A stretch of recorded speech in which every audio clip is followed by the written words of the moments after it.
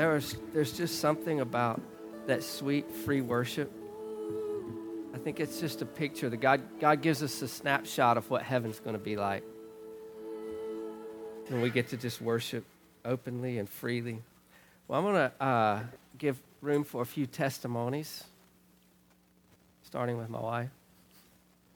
Come on up, hon.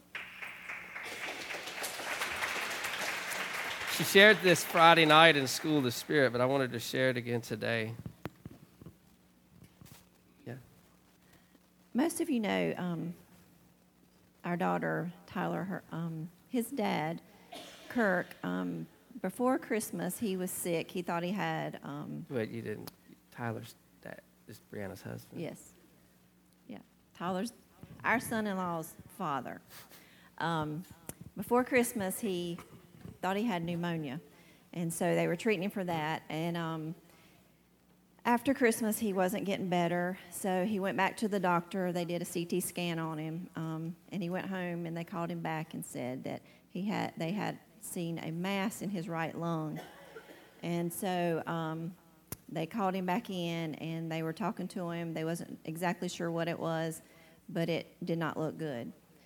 And they go to a traditional church, and when he was going to go through all the testing and stuff, it just really laid on my heart that Todd and I needed to go pray with him and share things with him. And I have a scripture book, a healing scripture book, that I have used for years. I wore one out, and I let someone borrow it, and then they returned one to me that was brand new. So I thought, okay, I'm going to take this one to him. And so I asked Brianna to ask him if we could come pray with them. We know them very well, but, going to someone's house and praying over them. And especially when they're not familiar with it. Yeah, when they're not familiar. And I really felt that we should do communion with them. Todd and I are very big on communion. We do it a lot at home because it is so powerful. And so we went to see them. He was supposed to have surgery on a Wednesday. We went to see them on Sunday. And we were talking to him and sharing scriptures with him. And I gave them the book to read, and I encouraged them to start doing those scriptures just like it was his medicine. And then we had been there for a while, and then I said, and we'd like to do communion with you. And he was like, really? We've never done communion outside of church. And so we explained to them about communion and stuff. So their daughter was there too, and her boyfriend, so we did communion with them, and we just believed God for his healing. So they went in on surgery on Wednesday morning, and he was in surgery for hours. I think it was supposed to be like a 4 or 5 hour surgery. Well, it was all day. And when they come out that night, they did say that the mass was cancerous. Wait a minute, let me back up. They were going to check all his lymph nodes around his lungs. And if they were clear, they were going to go ahead with the surgery. If they were not clear, they would stop the surgery, and he would have to do chemo and radiation. So they went ahead, and they didn't come out, so that was a good sign. So the lymph nodes were clear. So when they did come out, they said that the spot was cancerous. They felt like they had gotten everything, and they took most of his right lung, the bottom and the middle, and they shaved the top, but they felt really good about it. So we were just encouraged to keep praying and believing that all the cancer was gone. So this past Friday morning, I knew that they were going back for the pathology report. And that morning about 7, I walked out of the bathroom, and I told Todd, I said, let's agree that Kurt gets good results today. And I also text Kim. And so at 10 o'clock, she texted me, and she said, no more cancer. He is clear of cancer. Amen. Does not have to have chemo or radiation. Amen.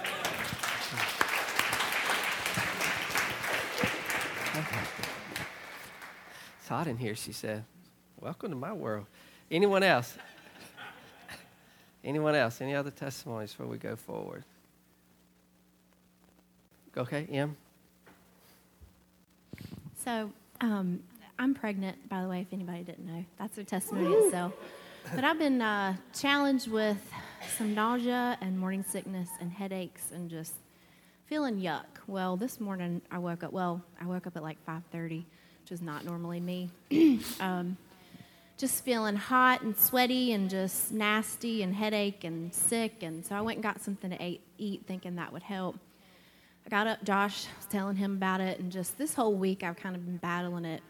And we got here, and I said, I just want to sit in the car for a little while. He said, okay. He said, but I'm going to tell you one thing. Your words are powerful. And I was like, you're telling me that, really? I'm the one that always tells him that. So, and then he goes, I want you to go in and worship and be loud and louder than you ever have been, and this and that. He was telling me, reminded me of the story in the DR when he was sick, and he went and just worshiped and just cried out before the Lord. And he said, I know how you feel. He said, I'm not pregnant. He said, but I felt like crap then. And I said, yeah, you're not pregnant. You don't really know. But so he said, so I want you to go in there and worship, and then you're going to have a testimony, and you're going to go up front and tell it that you feel 100% better. I said, no, I'm not. I'm not doing that. And well, he was right. So I got in God's presence and just intimacy with him, like what Nathan was saying, and I'm 100% better. I feel great. I took off my little bands that help with motion sickness, and yeah, so he's good. Amen. Come on. Amen. He is a good, good father. All the time, all the time, all the time. Well, over the past few weeks, I've been talking about his love, and I'm going to continue in that today, just talking about the love of God and what that looks like in us and through us. And it is the last Sunday of the month, and we were supposed to do communion today, but I forgot to order the little cups. So I didn't think we wanted to do it traditional and have one big cup and everybody take a drink, wipe it off. So I voted against that. So we'll have communion next week, and we'll have it twice in March. That'd be awesome. But we'll have it next week. So if you were wondering, don't we normally do communion? Yes, we normally do, but we're not today. But I do want to just give honor to the Lord. I want to thank the Lord for who he is, his goodness. Yesterday we had School of the Spirit Friday, and I had been congested and had been coughing some. And so I woke up yesterday morning, and I felt like I had been run over by a truck. I mean, it wasn't coughing and congestion. It was nausea. It was fatigue. It was aching. I hurt all over. I felt, if I opened my eyes, I felt nauseous. I slept just about all day. When I wasn't sleeping, I was declaring the Word of God. Tina talked about those scriptures. We have it in our Kindle. It's God's prescription, something. Hold on. I can tell you because I've got it in my Kindle right here. God's prescription for divine health. And in the back of it, it's, and I've probably shared this before, in the back of it is scriptures that Dodie Osteen, Joel Osteen's mom, she was diagnosed with stage 4 liver cancer, said there was nothing that they could do. They had pretty much given her up for dead, and said, you just need to go home. There's nothing we can do. So she went home, got in the Word, and started quoting these scriptures every day, declaring them. She would do it 2 and 3 times a day. So yesterday, as we have that, as I said, on our Kindle, I woke up at 6 o'clock in the morning and went and sat on the couch and read the scriptures. And when Tina got up, we read them again. I think I read them about 5 times yesterday because I know God's Word is true. And what's so precious about that is Ben shared Friday night, and he said, in the miraculous, if we're going to be expressions of God's love, of his kingdom on the earth, then there's that place where we go, you know what, I know this is the will of God, and I put a line in the sand and I step over that line, that it's not, is it God's will to heal? It is God's will to heal. Now I just step past that, and now I'm walking in the reality of this is what God has for us. You know, that's great when you feel great. It's easy when you feel good to declare God heals. He's the healer. When somebody else doesn't feel well and you feel well, well, just believe God because he's a healer. But when you can't even hold your head up, I mean, I was sitting at the breakfast. Tina fixed breakfast, and I was sitting there and I was eating, and I got very lightheaded, real dizzy feeling. She said, you all right? I said, no, I need to go sit down. I mean, I was sitting down, but I went to the couch and I just started praying in the Spirit. I'm telling you, I think it was Keith Moore that said it one time. Someone said to him, I tried that faith stuff and it didn't work. He said, no, you were tried by faith and you came up wanting because you were trying it, you weren't believing. So I could hear, all day yesterday, I could hear Ben in my head. Ben, you were with me all day yesterday, brother. And just, it was just the Lord and how he delivered that yesterday. And I said, you know what, God, I am not settling for this. Through the evening, I started feeling better, still very fatigued feeling. My back was really sore. I even laid in the floor, put my feet up on the couch. My back was hurting so bad. And so this morning, I woke up, my normal time, 4:30. I get up at 4:30 on Sunday mornings to spend time with the Lord. I woke up, get out of bed after about 4 hours sleep, because it's about midnight when I went to bed last night. I got up, and I go into the bathroom, and I get lightheaded again. I'm feeling very dizzy again, and I'm like, this ain't happening. So I go back in the living room, and I get my scriptures out, and I start declaring the word of God over myself again. I said, there was a defining moment. Here's what's so cool. Yesterday, in the midst of it, in between my consciousness, Tina would say, you think we ought to get somebody on standby for tomorrow? I'm like, no, I'm okay. She's like, you think we ought to get somebody for standby? Do you want me to text him? I said, no, we're okay. And I'd go back to sleep. Well, she texted John. She texted John and said, hey, I need you to be in the pocket tomorrow because not sure where Todd's going to be. So this morning, and I told her this, I found this out after. This morning when I got up, I know as well as I'm standing before you, it was a defining moment of where I was going to stand in my faith. Because I went to bed last night, like I said, I was feeling better, but I woke up this morning, it was like it was all there again. The nausea, the fatigue, all of it was there again. And I was like, so I went in the living room, and I started reading the scriptures, praying in the Spirit, went over into soaking. You know, that's what we call soaking when we fall asleep praying. We call it soaking. We just soaking in the presence of the Lord. I got so caught up in his presence, I just started soaking. No, I fell asleep. And I woke up, and I was feeling better. But here's what the enemy will do. Fear came in. Fear came in. And he said, yeah, you're feeling better now. What if you get to church in front of everybody and you don't feel good? Then what you going to do? So all these things started. I said, nope, I don't have anybody, and I'm not going to text anybody now. I made a decision. This is what the word is saying. And I started declaring the word with more authority and just saying, no, this is mine. This isn't something I hope for. This isn't a concept. That was one thing that Ben kept saying Friday night about it just being a concept. In our culture, and it's so true, I've read scholar after scholar that talks about the difference in our culture versus an Eastern culture. An Eastern culture, they don't know it just by gaining head knowledge. They know it through experience. They can't tell you they know something just because they read it in a book. They're going to prove it to be true. So as I kept hearing, as I said, I heard Ben. So this morning, I just said, nope, I'm getting up. So I still didn't feel 100%. I went and I took a shower. And all these thoughts were running through my mind. You can get in the shower and pass out. Tina going to hear a big thud, and she can come. You're going to be in the shower. How embarrassing is that going to be? You curled up in the bottom of the shower. But the Lord is so good, because a lot of times Tina will check on me. And I'm telling you, there was a decision I made. It was a decision as clear as I'm standing in front of you right now. There was a decision I made that, no, this is not going to be my lot today. I'm not going to lay around again all day today. And I didn't just lay around and moan and groan. All morning we had worship music on, and we was declaring the scriptures. I went in from worship to teaching. I listened to about 2.5 hours of teaching in and out of consciousness. I played 2.5 hours of teaching. I would wake up and I'd say, Tina, you care if I rewind that? She'd say, no, I'd rewind it and play it again. But I made a decision this morning. So afterwards, I get out of the shower and I'm feeling much better.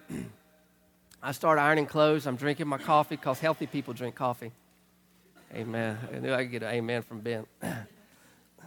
I'm drinking my coffee. And Tina said, you must be feeling a lot better today. I said, I do. I feel a lot better than I did yesterday. She said, well, I texted John yesterday just to make sure. I said, I'm glad I didn't know that. I'm serious. I'm glad I didn't know that, because there would have been another thing on the inside of my head that I'd have had to fight with the enemy and say, oh, there's already, you just need to, because what was in my mind is you just need to lay down and take it easy today. You need to take, this past week's been one of I run a lot. I'm a pretty wide open person. But this last week, because of the weather, it was probably one of the most laid back weeks I had. And Mom and Dad said, you need to slow down. I said, no, that's the problem. I slowed down and look what happened. It's not the answer. Not for me. But I want you to know that His word is true. His word is true. And it went right along with what I had in my heart today to share. Is Philippians chapter 1, verses 9 through 11. Philippians 1, verse 9 is where I'm going to start reading. Because, we pray a lot out of Ephesians and Colossians. There's prayers there that Paul prayed for the church in Ephesians 1 and Ephesians 3 and in Colossians 1. But as I was just really pressing into the Lord one day, I went back into Philippians, and here's this short prayer in Philippians 1, verses 9 through 11, dealing with the love of God. And it says this, this is the New American Standard I'm reading. And this I pray, that your love may abound still more and more in real knowledge and all discernment, so that you may approve the things that are excellent, in order to be sincere and blameless until the day of Christ, having been filled with the fruit of righteousness which comes through Jesus Christ, to the glory and praise of God. So this is Paul, and he says, this is what I pray. I pray that your love may abound still more and more in real knowledge and all discernment. So he makes a difference here in real knowledge and all discernment. He said there's a difference in these two, so that you may approve the things that are excellent, in order to be sincere and blameless until the day of Christ. I want you to know that this morning that I approved the things that are excellent in the name of the Lord. I approve those things, because here's what it is. I want to break these down. He said that your love, I pray that your love may abound still more and more. The word love here is agape love. It means love feast. And one of the things that they would do in the New Testament church is this. They would have a feast expressing and fostering mutual love, which was held by believers before they would take the Lord's Supper. So they would have these mutual feasts, these love feasts, where they would bring people, they would bring everyone in, and they would love on them. And they would bring in, it says, and this is out of Thayer's Greek lexicon, it says, it was held by Christians before the celebration of the Lord's Supper, and at which the poorer Christians mingled with the wealthier and partook in common with the rest of food provided at the expense of the wealthy. So he said this love feast, what this love feast was, is he said the poor would come together with the wealthy, and the wealthy would make provision for the poor, so that when they were in that room, everybody was the same. Everyone was the same, and they would just have this feast of love, and that they would just express that love, that sacrificial love. You know, for the wealthy, it was a sacrifice, right? Because they provided everything. I think that goes right along with what Nathan said. That's why I wanted him to share that word that he received, because he's talking about that God wants us to walk in that intimate place with him so we can give love that we don't necessarily have received just yet. Are you hearing me? That love fest, that love, that agape, that sacrificial love. That's not a love that's just convenient, that says I'll give when it's given to me, but it's that love. That's the love that I believe draws the lost into the church. It's the goodness of God, Romans says, it draws men unto repentance. And it's that goodness when they see that God loves them beyond their mistakes. He doesn't love them and keep them in their sin, but he loves them in the midst of their sin to love them enough out of it. And he's given us that ministry of reconciliation, to draw men back to God's love. That's the greatest calling there is. I don't care what your occupation is. The greatest calling that you have in your life is not to be in the fivefold ministry. It's to be an ambassador of love. To let people, wherever you are, to let them know that they can have personal relationship with the living God. Not a God, the God. That's the problem the world has with Jesus. The world will talk about God because God could be anybody. There are many religions and many gods, but there's one Jesus. And he wasn't just a good man. He was a good man, but he was the God man. He lived a sinless life and died, and we have to believe into him to have relationship. But once we do, we experience the love of the Father. And that love is what we have to share with a hurting world. And he said, I pray. Paul said, I pray that your love would abound still more and more. In this church, this Philippian church, it's the one where he said that my God will supply what? All your need according to his riches and glory, which are in Christ Jesus. It's this church, the ones that were giving to him when others weren't. He said, you got to understand, God's going to give to you. He said, I pray that your love would abound still more and more in real knowledge and discernment. The word abound there, it means to superabound in quantity and quality, to be in excess. He said, what does he want to abound? Track with me, I just said it, love. I'm not making this difficult, it's really simple, love. He said that your love would abound. And so that word abound, it means to superabound in quality or quantity, to be in excess, superfluous, to cause to superabound or excel. I believe that we can love people beyond where they are. I believe you can love people into destiny. You can love them so much. Jesus did that with the woman caught in the act of adultery. He didn't condone her actions. He said, where are your condemners? She said, there aren't any. He said, I don't condemn you either. Go and sin no more. He saw her where she was, but he loved her to who she was. To see who she really was. I believe that's a call that God's placed on the church. Not a love that covers and ignores, but a love that says, because I love you, I call you to who you really are. I call you out of what you have caused to be your identity. It's not who you are. It might be what you're doing, but it's not who you are. But because the love of God, he said that he loves you, and he'll love you through this, and he'll love you out of this. He said, I pray that your love would abound, that it would be superfluous, that it would be excessive in real knowledge and all discernment. Knowledge there, it means this, precise and correct knowledge. So he's saying, I don't want you to just love and be this, because the world is painting the picture of love as this warm emotion thing. You know, we've said this before. When you were growing up, parents would go to spank you. I don't know if you hear it this much anymore because they've just about outlawed spanking. Tried to anyway, which is sad. I'm not going to get off on that. But, you know, a parent would say, this is going to hurt me more than it hurts you. I always thought, well, let's switch roles and we'll both feel better for it. I don't want to cause you any pain. And I know you don't want to cause me pain because you love me. So if we just switch roles, I'll whip you and we'll both feel better. And we'll just move on with life, right? But the reality of that is this is going to hurt worse is because you don't whip your child because you don't like them. You don't discipline a child because and if you do, then you're in the wrong because you're mad. You should never discipline your child when you're angry. If you have to send them to the room, collect yourself, and then go discipline them, then you do that. You should never do it in anger. You should never do it in frustration. But true love says, look, there's an activity going on in your life, and I know the result of that. So I'm going to discipline you so that you won't continue to go that way because the end of that's death, and I don't want that for you. That's what love does. That's what he said. It's real and exact and precise knowledge. So if we say we're going to walk in the love of God, that's not this warm, fuzzy thing. That means that we got to know God. Let me say that again. If we're going to walk in the love of God and it's going to abound out of us, then we got to know who is love. Jesus is love. And we've got to know him in a real and an intimate way. We've got to have personal knowledge of who he is. So when we're ministering to someone, that we don't just regurgitate something that we've heard, but that we can share life. That we have precise knowledge, that we spend time with love, so when it comes up, you know, that's what's so amazing is the more time you spend with him, the more opportunities you have to share that love, and you'll walk away. There's so many times that God's opened the door for me to be able to share with someone, and we'll get through sharing, they'll walk away, and I'll be like, God, you're awesome. I wish I knew that stuff I just knew. I wish I had that written down because that was good. I could use that again.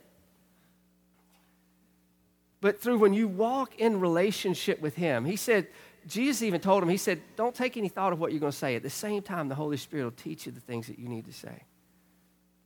But that doesn't mean we walk around empty-headed. All right, Lord, fill me up. Fill me up, Lord. No, it means that we spend time, and what did Jesus do? Jesus spent time with the Father. He would go apart. He would pray with the Father. If you look at that, if you look in the New Testament, you look in the Synoptic Gospels, you see when Jesus went apart to pray, when he came down from the time of prayer is when you'd see all these miracles. You know why? He was communing with the Father. He was spending time with the Father. So when he came down, he was coming out of a tank that was full of the love of God, because that's what he came to demonstrate. That's why the religious leaders had such a problem with Jesus, because he came calling God Father. And they said, for you to call God Father means you're one with him, that you're equal to him. And they couldn't wrap their mind around that because they were looking for a king to take the throne, to deliver them from the physical oppression and stuff that they were going through. And they didn't see that he was doing it through the spiritual, which would and does affect the physical. But they didn't see it. They missed it. They missed love.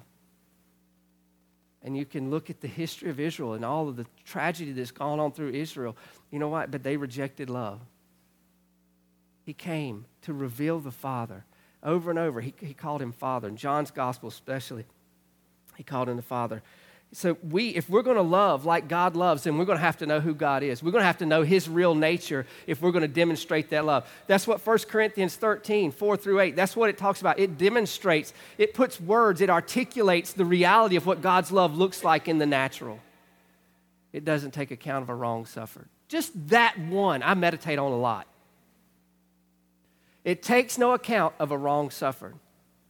It believes the best of every person. I'm not going to look at anybody. I'm just not.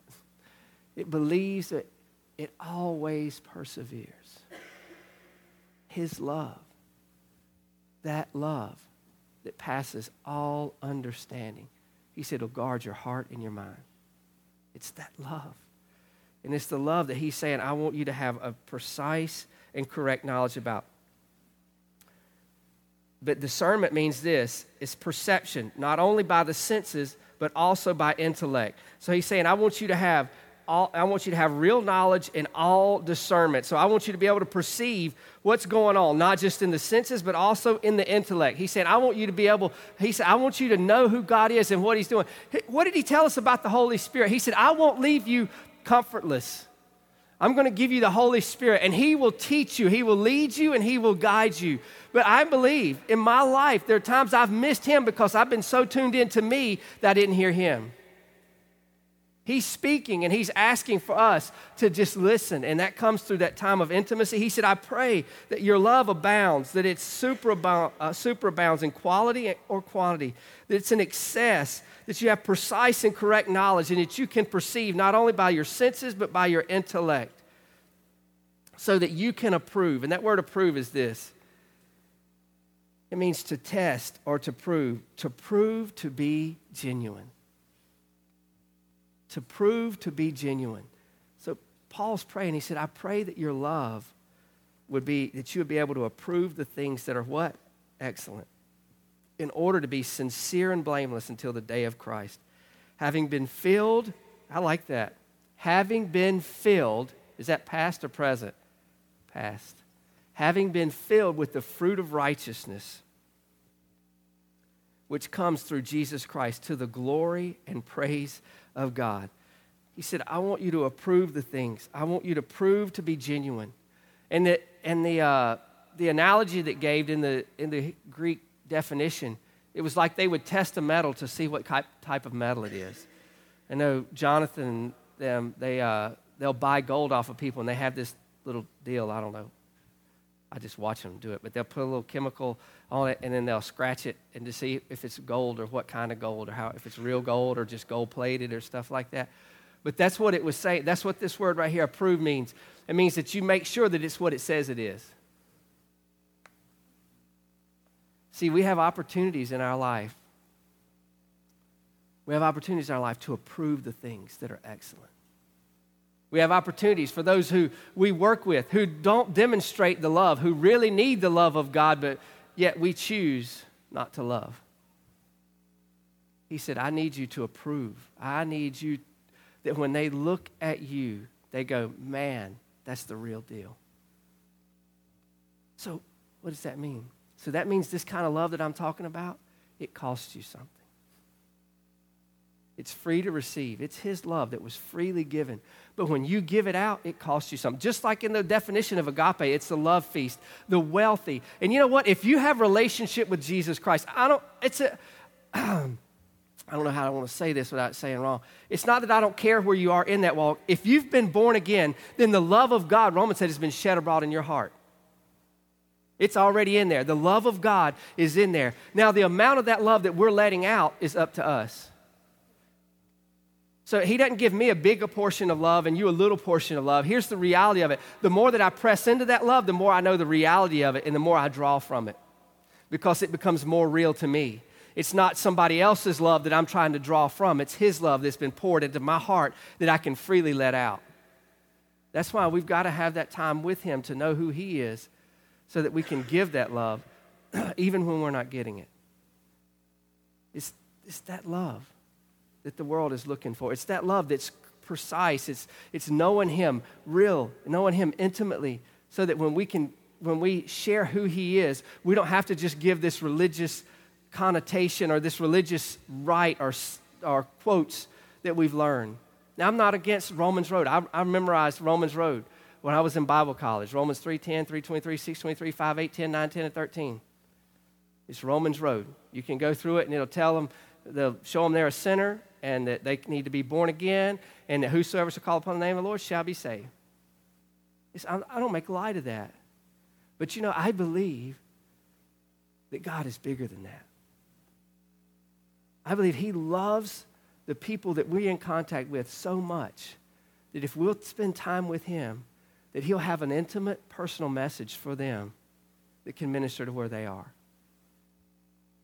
Mark and I have shared this before in praying for people. It's so easy. If someone needs healing, it's so easy just to begin saying what you know to say without waiting and saying, all right, Lord, what are you saying? Because here's what I know in healing. Sometimes healing, there is a spiritual aspect to it, but sometimes there's an emotional healing, there's an emotional wound or something like that that's opened the door for a sickness. And when God touches that emotional thing, there's forgiveness and they're free. They're healed right away. But if we just go at it from knowledge and not from the Spirit of God, that's what real love is. I want to share one other passage with you. Maybe two. Matthew 6. We always run right to 6:33, but I want to back up to Matthew 6:25 through 34. He says, therefore I say to you, do not worry about your life, what you will eat or what you will drink, nor about your body, what you will put on. Is not life more than food and the body more than clothing? Look at the birds of the air, for they neither sow nor reap, neither gather into barns, and yet your heavenly Father feeds them. Are you not of more value than they? So you see the need to know him? Do you see the need to know his heart? He said, look at the birds. They don't sow or reap. They don't gather into barns, but your heavenly Father feeds them. He's saying, I want you to know the Father. Which of you by worrying can add 1 cubit to his stature? It doesn't work. I'm just telling you, it doesn't work. Because if it did, I'd be 6'2". Every bit of 6 foot, probably 6'2". It doesn't work.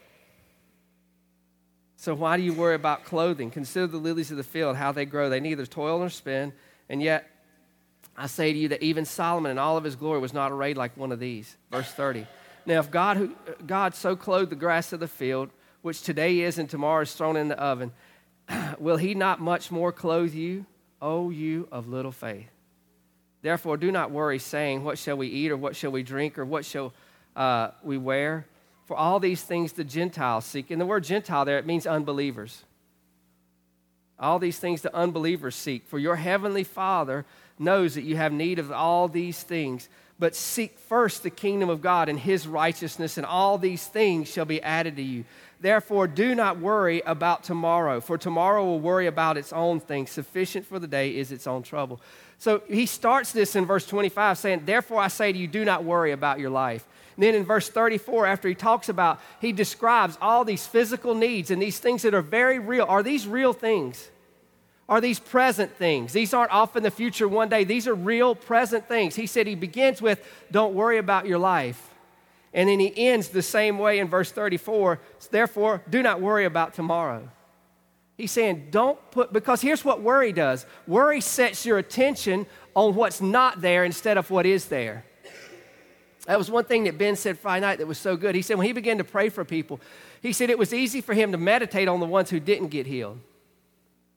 He said, but what he did is he started meditating on what God was doing, not what hadn't happened. And he said, it changed everything. And that's the same thing. He said, that's why he's saying, don't worry. Because worry is a lack of trust in our Heavenly Father. I'm telling you, that's not easy to say. Well, it's easy to say. It just rolls right off the tongue. But living it is something totally different, because worry is something you're faced with every day. When a situation rises, you get to choose, am I going to believe my Heavenly Father loves me? Or am I going to worry about how I'm going to have provision for it? And how many of you know this? No matter how much you worry, it doesn't change the situation. Well, really it does. It makes it worse. You worry and it was this big and it gets this big, and you worry some more and it gets this big, and you worry some more and it gets this big. And then after you're through worrying, it's like this big and you can't carry it, and then the resolution comes and God brings provision and it goes, shoo. You go, I wasn't nothing for God. But you allowed the enemy to divert your attention from where it should be to where he wanted it to be. And that's what worry does, because he goes through this, and then he says this, seek first the kingdom of God and his righteousness, and all these things shall be added to you. Romans 14:14 says this, I know I'm convinced by the Lord Jesus that there is nothing unclean of itself, but to him who considers anything to be unclean, to him it is unclean. Yet if your brother is grieved because of your food, you are no longer walking in love. Do not destroy with your food the one for whom the Christ has died. Therefore, do not let your good be spoken of as evil. For the kingdom of God is not eating and drinking, but is righteousness, peace, and joy in the Holy Spirit. He said, seek first the kingdom of God. And the kingdom of God, in a natural perspective right here, he said the kingdom of God is righteousness, peace, and joy. As we seek his righteousness, and what that means seeking is not seeking to get it, but seeking to get understanding of what's been placed on the inside of us. Are you with me? Righteousness is a gift. And as we set our eyes on that, that's what Corinthians says, as we behold him, we're transformed from glory to glory. What you behold, you become. What you set your eyes on is what begins to control or manipulate your life. It's where you set your eyes. And we have the choice to do that. That's why he told them back up in Matthew, he said, don't worry. He started with don't worry. He ended with do not worry. He said, for the kingdom of God is not eating and drinking, but it's righteousness, peace, and joy in the Holy Spirit. For he who serves Christ in these things is acceptable to God and approved by men. So we seek first the kingdom and his righteousness. And he said, all these things shall be added unto you. As we set our eyes on him, on his love, and we don't allow our good to be evil spoken of. So what that means is, in just common everyday vernacular, is that if I can be free in an area and it's not a stumbling block to me, but if it's a stumbling block to somebody else, I don't do it. Now, there's some things that are just sin, but there are other things that can be a liberty, a freedom to you. And he was talking here about certain meats, and because there were some things that some people wouldn't eat, and he said, nothing's unclean of itself, because, he gave Peter the vision. Peter was on top of the roof, and the sheet came down. It had all these animals on it. He said, rise and eat. Peter said, I ain't eating that. He said, that's unclean. He said, don't you call anything unclean that I've said clean. So he was talking about their traditions and things like that. He said, don't allow your traditions to be a stumbling block to somebody. Because if it's, and see, here's what happens in the church. We get bad about pushing our convictions on somebody else. And that's where we get into conformity and not unity. He said, I want you to walk in unity. We can be different and still walk together. So I want to encourage you today. The thing the Lord has really put in my heart in this, and as I said, I can't get past it. That he said, I pray that your love would abound, that it would superabound in real knowledge and all discernment. Why? That you might approve the things that are excellent. So here's what my heart is for you today, that we don't just talk about love. We don't just say, yeah, God loves, but that we get to know God so intimately. Here's your takeaway. I get to know God so intimately in my life that when I walk out of here, I approve the things that are excellent. I live a life. I don't live a holy life to be accepted by God. I live a holy life because He's placed it on the inside of me and He's made me righteous and holy. And then when I walk out, I approve those things. I don't take advantage of somebody else. I believe a man of God, a woman of God, they swear to their own hurt and they change not. Yeah, I'll close with this illustration, practical example. That truth, but here's my thing. I talk all the time about words, and words are powerful. If you don't believe your words, then they'll have no authority when you're trying to deal with sickness, disease, or a lie of the enemy. If you don't believe your words, and what do you mean you don't believe your words? If you don't stand by your words, if you're not a man or woman of your word, if you're not a person of character and integrity, then you don't even believe what you say. So don't expect the enemy to believe what you say. I don't care how loud you shout it. Father, thank you so much for your word, that your word is true. God, that you've given us the privilege to know you in a real in a personal way. God, as we know you, Lord, we get to approve those things that are excellent. God, we have the privilege. It's not a burden, it's a privilege to live out in character and integrity before those around us, the reality of our love relationship with you. Father, I pray today for everyone here that love would be strengthened, that the reality of that love would grow deeper today, even as Nathan had the word in the very beginning, that the reality of that love would get so ingrained in us as we press into intimacy with you, as we spend time with you to know you and to make you known. That God, truly our heart's cry would be to seek first your kingdom and your righteousness, and that all these other things would be added to us. That we'd not allow worry to rob us of intimacy with you. We'd not allow worry to rob us of intimacy with others, of time with others. God, thank you for your faithfulness. Thank you that you are a good, good Father. You're a good, good Father.